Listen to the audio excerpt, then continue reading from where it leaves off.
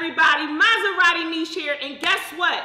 I'm bringing some realness to you guys. I am bringing some rawness. We're talking about finances. We're talking about real life issues. We're talking about the things that people are not talking about within our community. And I am so excited to be bringing y'all Niche Speaks. And I brought a few people with me today. Actually, 6 of my favorite people, kings that is. I brought Ernest Stanton. Ernest Stanton, tax accountant, business consultant. I am a black man in America. Dr. Craig Smith, founder and CEO and founder of Fostering Success Boys and Men, higher ed administrator, and I am a proud black man in America. You already know who it is. It's RWF, got cars, Car Life Auto, car dealership, black man in America, and I am an owner. Got Drew here, the CEO of DaVita Care, home care provider here in the Philadelphia area, and I am a black man living in America. Chip, Playboy Fresh, entertainment, all things entertainment. I'm a black man in America. I'm Tariq Banks. I'm the founder of restaurant food truck business, The Burger Bank. Also the co-owner of independent record company, Forever Music Records. And I am a black man in America. Yes. So I chose the 6 of you guys for a few different reasons. One of the reasons are I really admire you all. Individually, and what your contribution is to the community. I think that all of you guys have a very, very strong presence, and I feel like your story needs to be heard. A lot of the things that I hear, most of my friends are males, and a lot of the things that I hear from black men specifically is that it is very hard in America for a black man. But I feel like when you say that, women and everybody else on the other side of that cannot relate, because we don't know what you go through daily. I know what I go through as a black woman, and I have some of my own challenges, but what is it like ultimately for a black man in America, and what are some of the challenges that you face daily? I know, a lot of us sitting at this table are entrepreneurs, and we run very successful businesses. And even with that, it has been a journey. There were some things that you encountered. Maybe you tried to get funding and you didn't pass the application process because you were a black man. Had you been a white man, you may have got approved for the funding. So I just want you to tell your stories authentically, what it is like and the challenges that you have faced in America being a black man. And we can start with you, Ernest, and we'll just work around. Well, the first thing I want to talk about is me being an accountant, owning my own accounting practice. I'm in a corporate America setting, and as a black man in a corporate America, obviously, they don't really want us in there. And it's always been challenging for me because I'm in an arena where the white man has been successful for over 100 years. Most you normally see accountants, you think of a white man in a suit and so forth. It's always been challenging because I'm going in the banks trying to get loans, and they're looking at me and they're saying, you run your own accounting practice? Yes. You have employees? Yes. I'm trying to get funding. Oh, well, we need X, Y, and Z. Well, maybe I don't have X, Y, and Z. Why is it that you need all of these different things from me, but I feel like what would be some of the X, Y, and Z? Well, when you go into certain banks, when I first started my business 10 years ago, they're not just asking for your social and paperwork. They want to know, oh, where's your business located? How long have you been in business? What credentials do you have? They ask about your degree. I'm like, why is the bank asking me about my credentials? In the sense of, I'm showing you my credit. My credit is good. I'm showing you that I have a bank account. I have money in the bank. Why are you going to the furthest extent of asking me all these questions to make sure that I'm going to do right with the money? Sometimes I feel some banks are discriminatory on black men when you're trying to get ahead, especially when I started 10 years ago. So I have a question. My question is for you, Reef. So we actually were sitting at the closing table together, which was a hell of a goddamn experience, because we were totally racially profiled. And I'm like, this white man is talking to us like we knew to this. This is what we do. We're bosses. So we were doing a deal. I was the middleman. I actually was the wholesaler for this deal. Sharif was selling the property.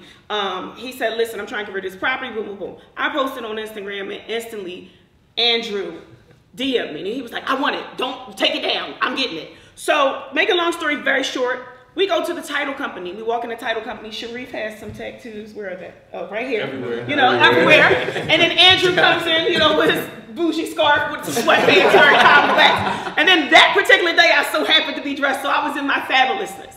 So we come in, and this white man is talking to us like we're new to this. And it was very offensive. And once we all peeped it, we start talking heavy. Reef like, yeah, because I'm about to put 10, 20 more cars on the lot. And then Andrew said, yeah, because, you know, we did like 2.5 mil, such and such. So we all start talking heavy. And I'm like, yeah, so my other house is here. So I didn't decide what I was going to do. I was thinking about maybe flipping it and putting more. So when I tell you that this white man's energy shift, it changed in 2.5 seconds. Reef talking about, bull. we just started breaking up. So Andrew started getting a little antsy, a little aggravated. He was like, well, I done been at the closing table a million times, and I know that. So he started trying to discourage us, I felt like, in that moment. Like, well, I wouldn't move forward if you don't have an accurate reading on the meter and blah, blah, blah, blah, blah. Reef was like, listen, Niche, just take this 3,000, hold it. If anything come up, give it to Andrew. If nothing don't come up, we rocking and rolling. So the man tried to prevent us from closing that deal that day, actually. So we went downstairs, and Andrew he like, Niche, I want you to come see my new car, brand new Bentley. So I walk outside, and Reef is like, man, I could sell the house now. I just want to get rid of it. I ain't got time. Listen, this is what we could do. So we outside talking. I'm sitting in Andrew's car. Reef is like, listen, I'll just give y'all the money. Y'all hold it, escrow, whatever y'all want to do. The man comes downstairs, the owner of the title company. He's like, excuse me. So he see us in big boy style at this point. So he comes downstairs, and he's like, if you guys want to come in, yeah, you can come in. Yeah, so Reef like, man, Reef then called the other title company. He like, listen, I don't like dealing with that guy. He's an a-hole, woo-woo. You go in there, y'all can get the deal done. He's just BSing. So make a long story short, we go back upstairs getting the deal done. He's like, so we're all good, right? We're friends? We're friends? Everybody's cool, we're happy. We're like, dude, we ain't messing with you no more. Get out of here. So for me, he was judging us from the rip. So what is that like? How did that make you feel as a black man in America, as a successful black man in America? Yeah, might you add, from the back block to the car lot, I pride myself. And I pride myself in that. I open on my Instagram videos, everybody know I'm like, it's RWF got cars from the back block to the car lot. So when you get judged like that, especially, and it's two doubles on me because I'm Muslim and I'm black. So we get looked at harsher than just being black in America. You gotta talk about being black and Muslim in America. Because you remember when 9/11 happened, it was Muslims that was getting attacked and actually terrorized from American citizens, quote unquote, white supremacists. And we're gonna keep it 100. They was looking at Muslims bad, and a lot of Muslims in our community is what? They're black. So me going in places with my Muslim garment on, with a big prostration on my head and tattoos is like, all right, what is this white guy going to judge me? Or how are you going to look at me today? Me, personally, I don't care. My credit good like yours. That's why my bank account like yours. That's why you don't care. That's why you don't care. I don't care. Right. Because you successful, okay, I'm successful. And the company you working for, I can own your company. One of the things but I don't take that like I'm not being prideful, I'm not being arrogant, because the whole time we was humble. Right. It's like he brought that out of us. Yes, like, he did. It's yes, like he just kept until to the point we was like, yo, I got this American Express Business Platinum card. You threw a couple cards on the table. We started talking real heavy. We was talking so heavy, I'm telling you. Because it's like you judging me, you critiquing me from stuff that don't even have nothing to do with you. So it's funny that you said the appearance in terms of the black man, but a Muslim man. So Tariq is Muslim. I had a conversation with my boyfriend, I think it was probably like a week ago, and we were talking about how he says when he's downtown, because he dresses up very corporate attire daily. He said when he's downtown, he has his briefcase, he's all dressed up to the booty. He said a lot of white people like, oh my God, what do you do? What do you do? Where you going on? And the conversation, they don't feel threatened. He said, but if I'm walking down there and I have on my gym clothes, whole different ball game. Whole different ball game. So where do you think that comes from? If you have a beard, are you more threatened to, Caucasians or people outside of our race? What is that? How does that? I truly believe it comes from like he spoke on the history with the religion in itself, and honestly.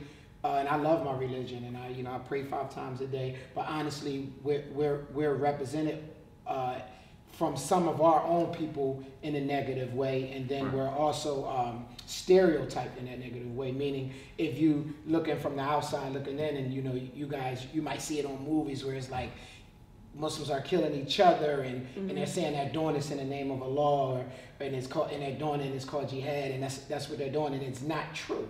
It's literally not true. Like them getting on a plane and killing everybody on the plane, you didn't do that in the name of Allah. Someone brainwashed you. Muslims don't do that. And you went crazy. But the thing is, that's what was captured on TV. So that's what people were seeing. So now they're judging. That's what we're judged from. And our religion honestly represents peace, tranquility, respect. That's what it represents. But you know, like I said, when people look at everything that's built around it, and in today's society, and I think probably for hundreds of years, people gravitate to negativity. Absolutely. And they'll run with that. You know what I'm saying? And they run with that. So I think that's a big thing, because it's, you know, you'll hear it, and I mean, I love all people. I have friends that's white. You get what I'm saying? But I understand the topic, and I think it is important, because sometimes we even have to move differently, and you realize, like, am I moving differently? Because you don't want to. You want to be your authentic self. But I feel like, you know, you might have a white person say, hey, he's Muslim. You get what I'm saying? Like, they don't understand the religion, and they don't understand what it stands for. So they're ignorant to the fact, and then we get the backlash because of it. I mean, literally, when I travel, because of my name and because of maybe my beard, but I'm like, why is the beard such a big deal, though? I was pulled to the back. Why is the beard such a big deal? I think because it's just this is a white man's world. So, but I see white men with beards. Well, see, so why is it like the beard in our religion represents? So we our prophet is Prophet Muhammad Sallallahu Alaihi Wasallam, and we're supposed to carry ourselves. You know, if you want to perfect your religion, you carry yourself the closest possible that you can imitate in the life of Prophet Muhammad Sallallahu Alaihi Wasallam. And so when we wear these beards, I think they look, hey, you know, that's those Muslims. But it's even like other religious groups, men that have beards. It could be a Christian with a beard. It really doesn't. I just think it's the beard thing. Why is that such a threat as a black man? The beard thing. Well, you don't think it's the right, beard? because you get stars. You got NBA. You got NBA stars whose beard is huge, but since you're an NBA star, you instantly are looked at in a positive light. Okay. You get what I'm saying? So I think it depends. I think it's like a case-to-case basis, and I think the religion itself that puts us, you know, definitely that puts us judged before the person is even known. Right. Okay. So, how strong of an influence do you think the black man has on the overall African American culture? How strong is your influence in our community? And I'll let you answer that, Joe. Well, I think as far as men, our influence is the most important. Men, I feel like as black men, we are just naturally like survivors. We're just naturally strong. We're, you know, and I always say to like my friends who, you know, still hustle, I say like, you know, you have like this natural gift, even if you think like you're just a drug dealer, person to be able to do something, even though society look at it as so bad. You have to manage your product, you have to sell it, you know, you have to get somebody to test it, you know, you have to make sure you have the money to flip it. You're running a business. You're running a business, and that's a black man, like, you know, and that's what we resort to as like our all-time bottom, is running a business and working for ourselves, you know, and that right there shows so much strength that we as black men don't even see, because I bet some of y'all probably never even looked at it that way and thought like, that's really a skill. Like, you know, just anybody can't do it. I was leaving out the barbershop, and there was a kid I knew, right? I knew his mom, right? And this was a few weeks ago, and I knew his mom all my life, and I seen him out there, and I just was looking, I see him for months. He's just sitting out there, but I know what he's doing, you know what I mean? And I rolled the window down to him, because that's the way, what you're saying is exactly how I felt. I said, yo, I rolled the window down, I said, yo, you know you have the heart to be out here, you know it comes with this, from the street. I'm glad that you said that. Seriously, from the street, from law enforcement, everything, and you have the will and commitment to sit out here. Do you know you're already an entrepreneur, and you're already in a position to build something great if you can step away from this here? And I did it without even telling him, yo, you're selling drugs. I just told him, I see you. I see you. Everybody else see you. You're on this stool all the time. Like, if you thought different, you would help my business grow. Right. Well, you can grow your own. You know what I'm saying? And I told his mom when I seen her, I told her that, you know, because if you could take that step, then would it get the bank telling you no, you're out there risking being shot, going to jail, losing your family. So bank tell you no, an investor tell you no, you can still stand tall and still use your work ethic and your heart, you know, and your integrity to do something positive. So let me ask you this. What was your transition, Reef and Reek, I know a little of your history. What was your transition like from being in the streets to now I'm going to become an entrepreneur? What was that aha moment? What was that awakening moment? And how did you transition? Because I don't think that a lot of the guys don't want to transition. Really important. You know what I'm saying? Both of those questions. I don't think that they do not. I don't want to be like a retired drug dealer. Like, I don't think that that's their goal ultimately, but I feel like they don't have an outlet. I don't even want to say they don't have the resources because there's so many of us now, but how did you do that? How did y'all transition? Well, no, you might. Sure. Okay, so I know with me, right, and it's funny because years on, like I'm talking in my 20s, I remember like it was yesterday, it always stick to me, right? A gentleman put up on me, a little older guy, he pulled up and he, you know, I was in the street. And I honestly, and I never, you gotta be talking, because I've never talked about my past in this kind of way. And I'm fine with it. I'm fine with it. So like how I am now in business was how I was in the streets in my 20s. I mean, from corner to corner, from where you at, I mean, from shifts to knowing my numbers, to knowing everything I was doing, right? But everyone from my neighborhood. Which I have to add, you're a dope businessman. Thank you, I appreciate it. Dope ass businessman. Dope. But everyone paid, like everyone knew. Everyone knew it, you know what I mean? But the positive thing was they're helping everybody, helping the neighbors, doing stuff for the community. So no one really, like, you know, the community didn't pull me down about it. So the gentleman pulled up, he rolled down the window. He said, "Hey, Brown," he said, "I just want you to know," he said, "I've never seen," and he was from the street. He said, "The way these young boys follow you," I mean, I would come around with 1 million young boys, like wherever I was at. Wow. He's like, "The way these young boys follow you, I've never seen that kind of influence." He like, one day, you need to flip that and do something positive with that, right? He always said that. He like, and that set with me then. Like, you know, I'm trying to feed your family, but it set with me. It was like, yo, like you know how to touch people. You know what I mean? You know how to touch people. So I didn't make that transition then. It didn't stick with me in a way of like, oh, let me just change my life, get rid of all this money. But later on, fast forward to opening up a gym and then, you know, growing it and managing a whole bunch of staff and a whole bunch of clients. What he said started coming back to me. Come on, I started realizing like I used to teach my staff about client retention, and I'd be like, yo, this is how I kept my street team. Right. I'm keeping my staff the same way I kept my street team. So it's in me. Was it the first thing that you did outside of, you know, hustling or whatever, was that the first transition? Yeah, but it's so deep because you know what I went through personally. You see people try to do to me online. So it's, I don't know if we could talk here. Yes, we can. Let's talk about it. I'm just saying because of the issue. But it literally, I was in music, and it was like, you know, I was in it heavy. We traveling the world. You know, we was dealing with some of the same people. And then I was in the street the whole time. But when I finally was tired, I actually started working in mental health. Yeah, and my friends. 9 to 5. Yeah, my friends left first. So a couple of my friends who was in the street with me was working there. So one was a supervisor. I'm like, yo, I'll try it. And I fell in love with it so much that I started to like take courses in college for it to try to enhance myself there. And the kids loved me. Then they knew me through music. And then, you know, and fast forward, you know, and I don't know, I think Ern probably know, but I ended up actually getting arrested and charged for a sexual crime. One of my kids saying we had inappropriate, and these were like sick kids. And I already know because I worked with some. It took my life completely to where a low place. Yeah, a low place. I spent 2 years in prison. So yeah. Like, and a lot of people that, I mean, some people knew. Like at first, I was still like talking about it in my music. I was like, I gotta let it go. But so I say, so that was before training. But even when I was away, it still wasn't about training. I was mad the whole first year. I was supposed to be here because I was bitter. Absolutely. So then I would start praying. Like I started praying more. Like, yeah, you got to find a reason why you're here. You have to find a reason. So when I came home and like was running around with like my wife and stuff like that, trying to figure things out. I still wasn't a trainer, but I was super heavy. I'm gaining weight now, messing with the rest of it. But I was super heavy because I came home completely in shape, and I still get in shape every now and again. But I came home and we were running around, and I was like, you know, I don't know what I really want to do. Like I learned how to get in shape. I got my homies in shape. I didn't want to do that. So I kind of feel like my adversity started to shine on where I was going. But let me ask you this. Did you transition from that and then getting into the fitness industry?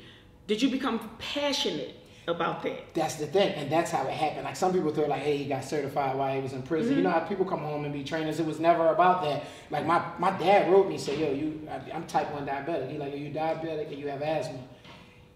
I've been away before. You got asthma bad. Yeah, he said, I've been away before. Take care of yourself. If you don't, you be on that gurney somewhere taking 30 minutes to come get you. It scared me shitless. It scared me. So I said, okay, cool. I'm running every day. Now I'm studying. They sending me stuff. The game is on. My cellies are mad at me because I'm watching Dr. Oz. He like, yo, he's really not going to change the channel. Like I literally was studying everything. Nigga, my mom sent me books. Like that's how it was when I came home. I started chasing the music again. Okay. I started chasing the music. But I was in the gym training people. I mean, like my friends. And some girls asked me about it. Hey, would you train us? I went and got my wife permission. Like, and it kind of started to come. Yeah, I said, yo, would you be okay with that? And then all Would of a you sudden, be okay with me stretching and training? right. Going So on? a couple weeks in, she's like, where you going? I'm like, I'm going to work. I already got a full list of clients. And I seen it from there because I loved it. I love to do it for myself. Passion. So when I started seeing other people getting results, I was really excited.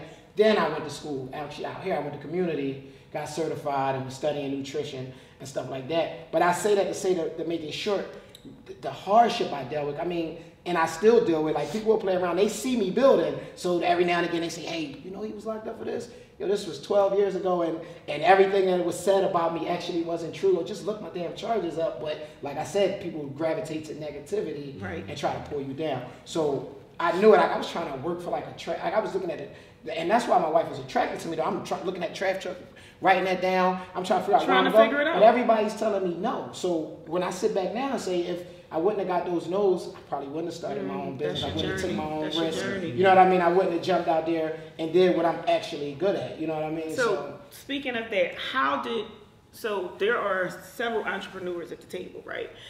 And even Brian in the beginning, Brahim said, y'all inspire me. I want to, do my thing too. What inspired you to get into the industry that you are in? And are you passionate about it? Does it make you happy? Because I really love what I'm doing.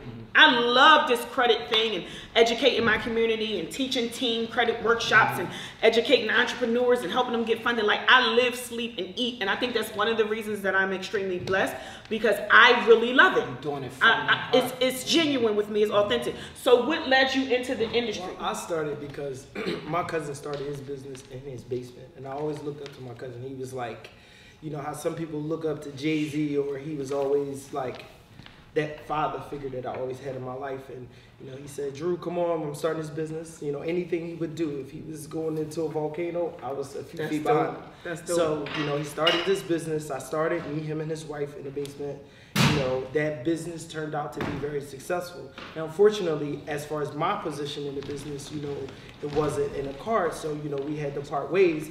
But I always had that drive that he installed in me, and it kind of like made me want more. I seen him do some of the best things you can do in life, have some of those things. So it made me feel like I want to have those things. So I figured out exactly what it was that I wanted to do.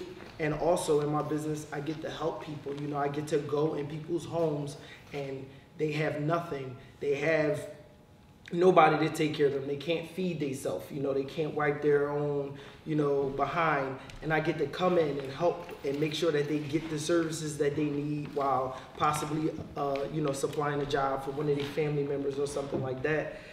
So that gratification that I get, from seeing, like, I'm really changing somebody's life. I'm sure we're all entrepreneurs, but we may live a pretty decent lifestyle now. But there was one point in time, $500 a week. Talk about it. Where you couldn't pay yourself. That was like, that was a lot of money. We would do anything to be able to have a steady income of that, much into our house. So that for me, that gratification of being able to be, financially stable and be able to help people is what led me into, the field that I'm in. Okay. As I'm sitting here, right, and I'm listening to everybody. What's up, man? Quick change. As I'm listening to everybody's story and what you guys do, like I'm kind of like on the flip side of that, right? So I am, I'm trying to figure it out. You know what I mean? But in the midst of me trying to figure it out, I know where I'm going to end up.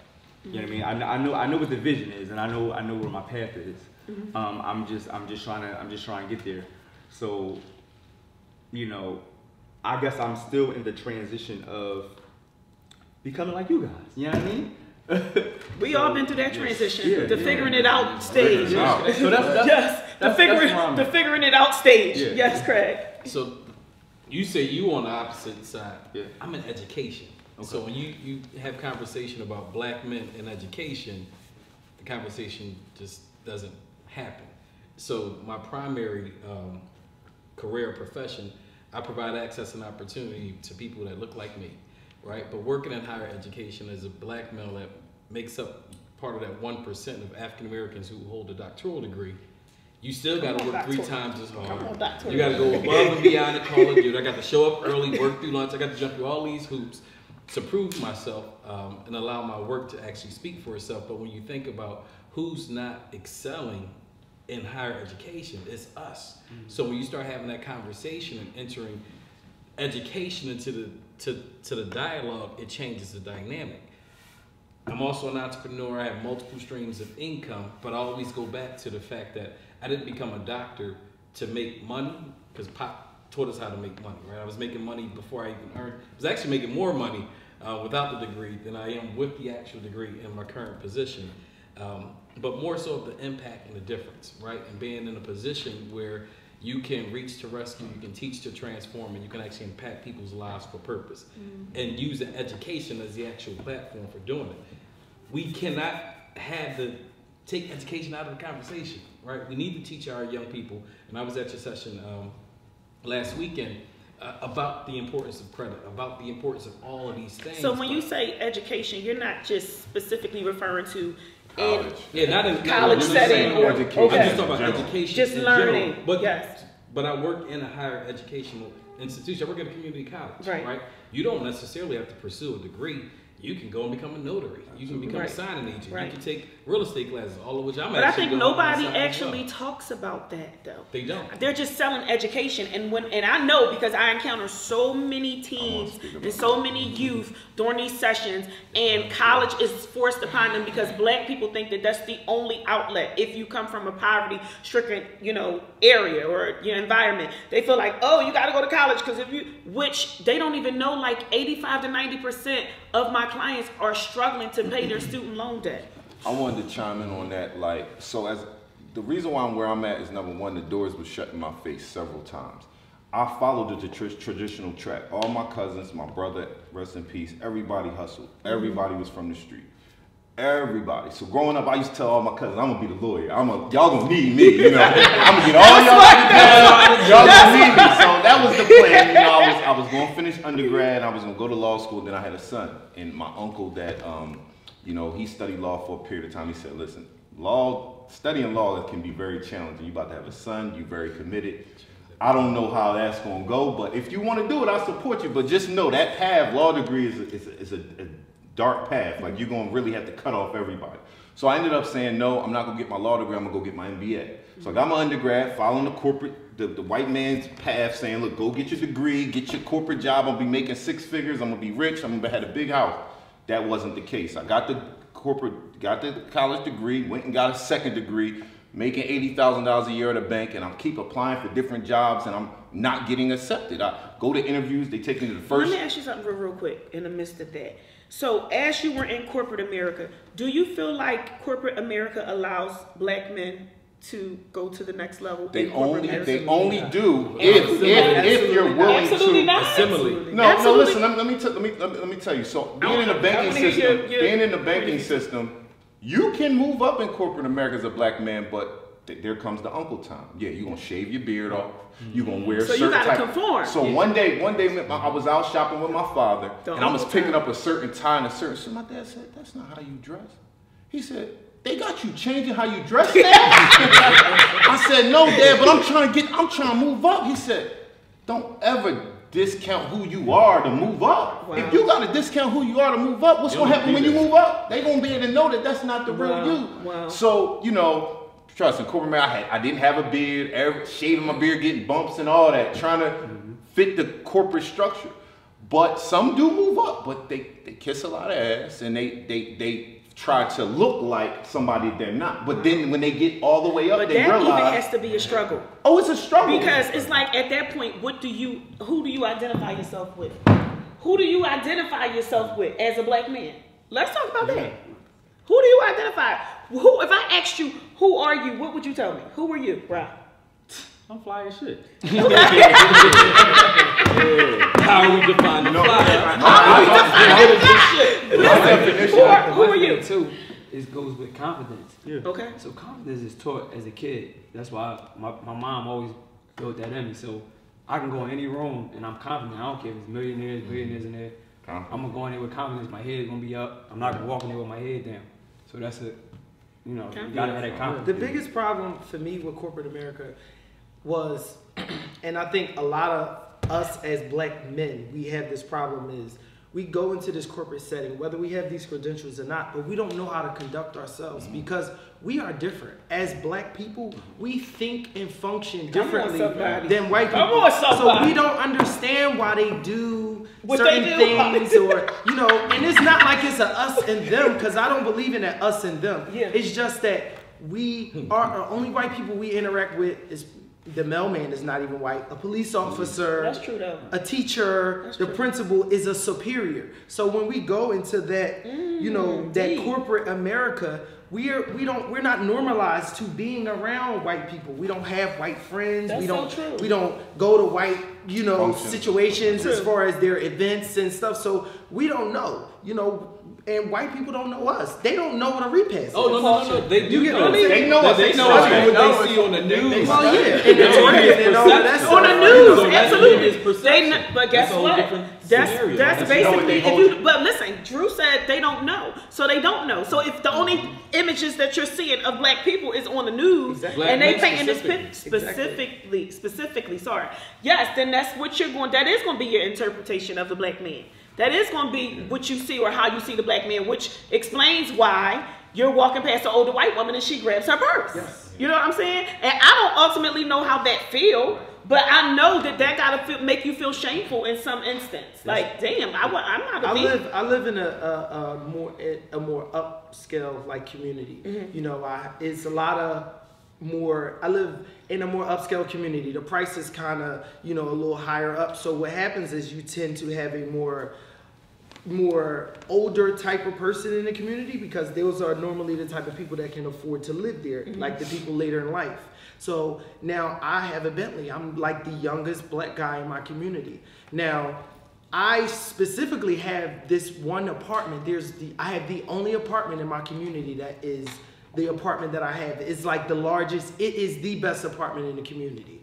And you know, people know that, you know, because, you know, the people will talk. Now, there's this one specific lady. She tells everybody that I'm a drug dealer. No, she don't. And my thing is, you know, she tells like several people this, and I'm kind of handling this in a separate manner outside of this. But Sue for it's defamation like, of character. you know, why because I'm black and I drive a Bentley, do I have to be a drug dealer or Because you're short, so you do I have to play sports? You know, like I can't be, you know, just a smart black guy. You know, I can't be into tech. I can't be a real estate guru. You know, a car guru. You know, I'm just something like it's just associated with something negative because of what you see on TV. But now, can I add to that too? So, Yes. I mean, now you open up the channel. It's not even a challenge, but you just open up the door to new money versus old money, right? So when you live in more affluent neighborhoods or communities, you show up in a certain way if you're new money versus old money. So I lived in, when I lived in Dobson Mills, when they first put up Dobson Mills, and it was pretty affluent and kind of wasn't as brown as it is now. I encountered neighbors who was trying to figure out how could I afford to actually That's be crazy. here, right? That's So they crazy. look at you, they size you up, and they kind of put a stigma on you based off of media's perception, or just based off of, and you can affirm or disaffirm their perception of who you are based off of how you show up confidently and articulate yourself. But I done got to the and point where change the I ain't dynamic. proving shit to See, you. what I like, Coming in let me and speak on something that y'all have with the car situation, right? What I feel like, white man now, I like to level up. Like if I'm an accountant, Yeah, but when I go get the Escalade, I'll get the Benz. I'm gonna dress with the. I'm gonna dress like this Because I want you to think. And then I'm gonna give you my card, and you gonna Google me, and you gonna look it up. And you like, damn. You gonna say, man, oh, he really a big deal. It's out. Like, no, I'm not gonna come in a suit to prove to you that I'm a professional. My clients and my associates that see me doing my work will see that. I come dressed down with the Timbs on, with my business, and I articulate myself. You don't never discount you articulate yourself. You do gotta sound educated. Right. You know, you ain't gotta sound like no good, but you don't gotta look a certain way. But they'll look at you like, you trying to get this? Yes. Or you trying to buy this house? But guess what though? Y'all can do that because y'all successful already. Right. Y'all ain't got to kiss nobody, but we we call the shots. We both. No, you're right. That's so the it's a advantage. different That's the ballgame. advantage. It's a different That ballgame. goes back to education, like what Craig said. You gotta know how to articulate. You gotta know how to articulate yourself. That's you one thing I like to go in tell there them. dress down, but you still You got got to But articulate when you open yourself. your mouth, is definitely something different. It's always gonna be something. Yeah, and they judging you off that. And what You better get your work. Speaking of What you corporate America, talking that's about? why when I got out of college, I didn't go in corporate America because I'm like, I'm not gonna downplay. I could have got a job at Enterprise, but they wanted me to transform. I'm like, Yeah, when you had to cut that Exactly. beard off. Oh, they offered me the Yeah. same I position said, when I I'm got not out of cut school. my- I'm not cut my beard. Cut my beard? Like I can't trim it down. No, cut it off. Like, Yeah. are you serious? So Just- I said, okay. that was my route. That's why we where we are and they where they are. They working for somebody and we working for ourselves because we didn't conform to their rules. Yeah. I'm not I cutting my admire beard. your I'm keeping my thobe on. I'm gonna keep my prostration mark. I'm gonna pray 5 times a day, and I'm still gonna pull up to the presidential in an X7. I just moved there. Got my wife a penthouse. Right. When we first moved there, I was in the wrong building. The lady said, "Oh, do you live here?" Wow. Oh, yes, I live Wait. here. Talk about wait. Talk about that. How did that feel? It's just like. But how does that feel from an emotional standpoint? It's like if somebody say, "Do you live here?" I'm a Like, little rough around the edges, Nisha. Like, you know, like so it kind of took like yeah, I live here. Like, you can afford it, I can afford it too. Like, just because I'm black, I'm young, I got tattoos, I'm not a drug dealer. Yeah, I did time in jail, but a lot of us did time in jail. but does that affect y'all emotionally? Like, let's talk about it from an emotional standpoint. Like, if somebody like, does, it because I know bothers me. when things hurt me, if I don't talk about it or address it, it will eat me alive internally. Like, it will eat me alive. My situation bothered me. It make me feel like I not want to live there. It's like I don't feel safe. You know, where I live is a small community. It's not too many black guys with a Bentley. So you have that conversation with somebody whose husband is a police officer. Now they profiling me. Now they Right. profiling. You understand what I mean? And they When building somebody the case, think I'm they a building drug the dealer profile. and now they breaking And the into minute my you have house, a party, the night you have a or big party or holiday, you just something, never they know. in Like your it house. really, because those things are reality. Lawyer up. That's Oh, like yeah. two weeks ago, I got pulled over in Montgomery County, suited and booted. I'm driving a Lexus. So they say, he said, "You from around here?" No, he said, "What you doing around here?" I said, "I just dropped my son off at school." He said, "Okay." So I see him checking me out the whole time. He took my stuff. How about he gave me a ticket for $500? For what? For what? For Being for black? for speaking. For what? For being black? For being black though. Yeah. Because the whole time he was a young white guy, and I felt like he looked at me like, oh, he's doing good. He's doing good for himself. Doing better than Just me. hate Right. you. I So think next thing you know, I didn't even know you could get a ticket. It was a speeding ticket, but I didn't know they can give you a ticket for $500. $500. But see, like speaking of They that, probably throw that out. I want you to Lawyer up. Go ahead. I think that in a solution like to that is doing what we're doing now, talking about it, coming together as a whole, whether you Christian, Muslim, Jew, that don't even matter. Right. You come together to do something positive for the community because people look up to you. People look up to you. People look up to you. Like people look up to us in different ways, and we don't know the effect that we really can have on somebody's life. Like That's I was true. facing 20 to 40 years in jail. Like I want, excuse me, I want to live in 3.5 to 10. Cause when you transition, it's like you getting told no, like you was getting told no. You don't know which way to go. So you getting told no, you don't know which way to go. Then you still around the same people. So transitioning is taking yourself away from this crowd, moving yourself to this crowd. But when you don't have a father figure or the education to get it done, you pretty much learning on the fly. Right. So as I learned on the fly, I had my wife behind me. So my wife was really my motivation, like my inspiration. When I came home, I was still rough. Like I still wanted to be that thug, that typical black guy thing. That You didn't want to be that. Wait, no. I got to be. You didn't want to be wait, there. wait, He wait, was wait. comfortable. Wait, That wait, was wait, all he wait, knew. wait. That was all he knew. But it was easy to get right. Wait. What's typical black guy? Because you just said 2 microaggressions. One. Doctor over here. Listen, But this is just a good segue. Right. To, Yeah, I mean, that's internalized though. That's internalized. Like, it's his experience. Right. But it's everybody. I was raised in the hood too. Yeah. So, and my brother, same mom, same pop, did 15. Right. So we just made different decisions and choices and all of that other stuff. But everybody, it's just not typical. It wasn't typical. It's not typical for me. It might not be typical for Phil. It was the norm. But we have to change the dynamic because every black boy, it will change the narrative. We have to change the narrative because if we're being a right kind of example, then we can change the trajectory for who these kids are.